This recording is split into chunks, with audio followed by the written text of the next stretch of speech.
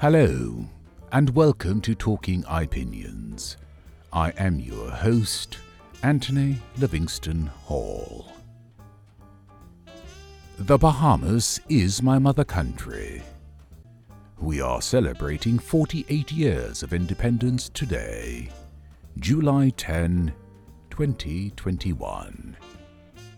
And so, I heartily join Bahamians everywhere in hailing our motto, forward, upward, onward together, Bahamaland.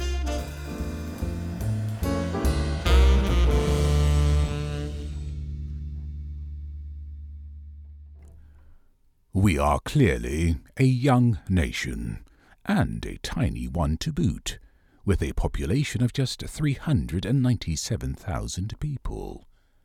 Yet, not even the manifest hegemony of the United States has chastened our national pride. Indeed, the Tokyo Olympics will begin in less than 2 weeks.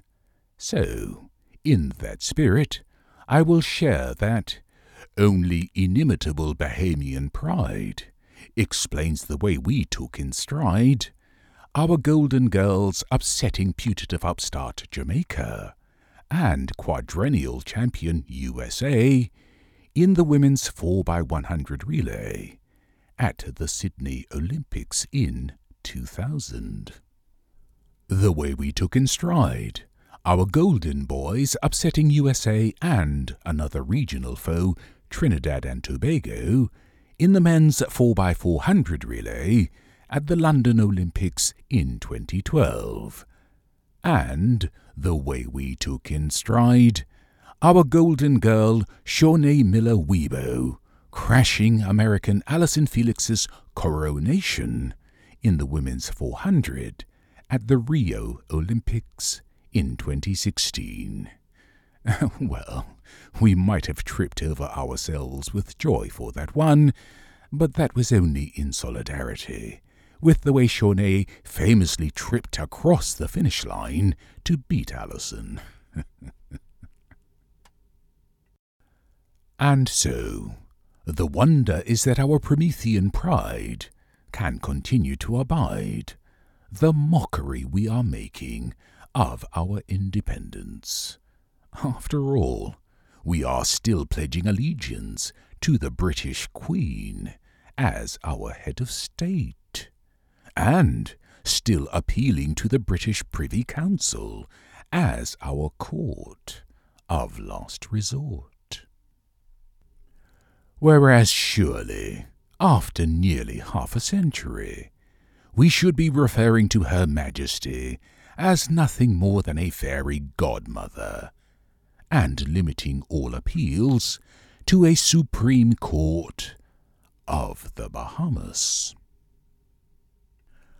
I've been pleading the latter case for years, to no avail, including most recently in a blog commentary titled, "For Independence' Sake, Caribbean, Abolish the Privy Council," on February 1, 2016.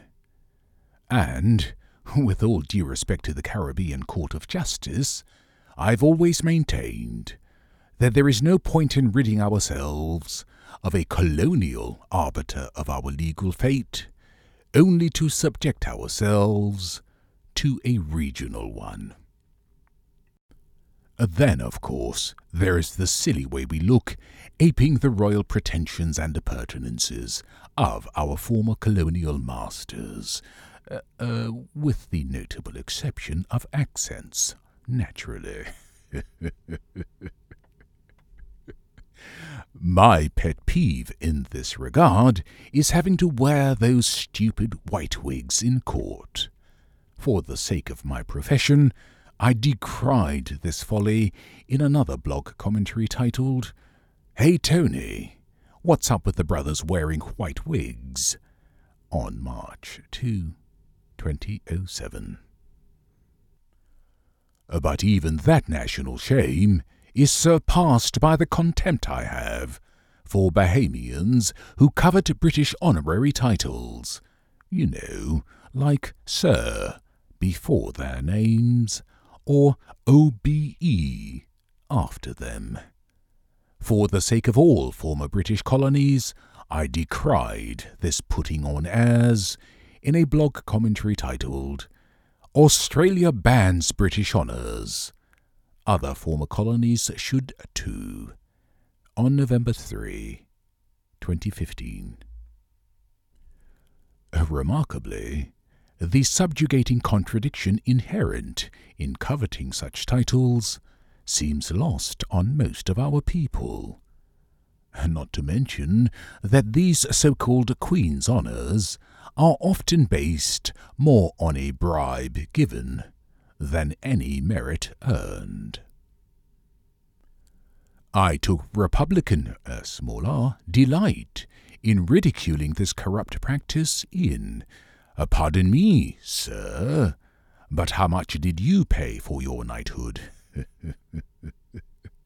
On July 14, 2006, sure enough, in an auspicious bit of timing, the London Daily Mail marked Bahamian Independence Day 2020 by vindicating my ridicule with a banner headline that, frankly, said it all. It read as follows: £80,000 for a damehood. Honours scandal exposed. Firm claims to know people that matter to secure OBEs, MBEs, and knighthoods.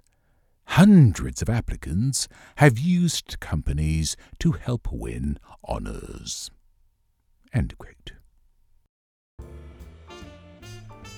The point is that the time has long since passed for us to sever the umbilical cords of colonialism.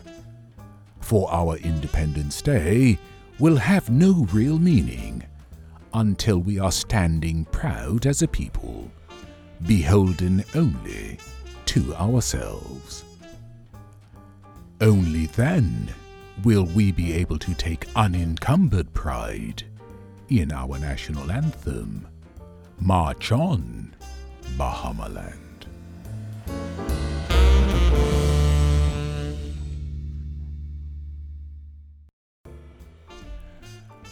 That's it, and if you liked it, please subscribe.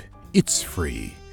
If you'd like to contact me, I invite you to email anthonyhall279@gmail.com or use the contact feature on my blog at www.ipjn.com. Thank you for listening, and until the next Talking Opinions, goodbye.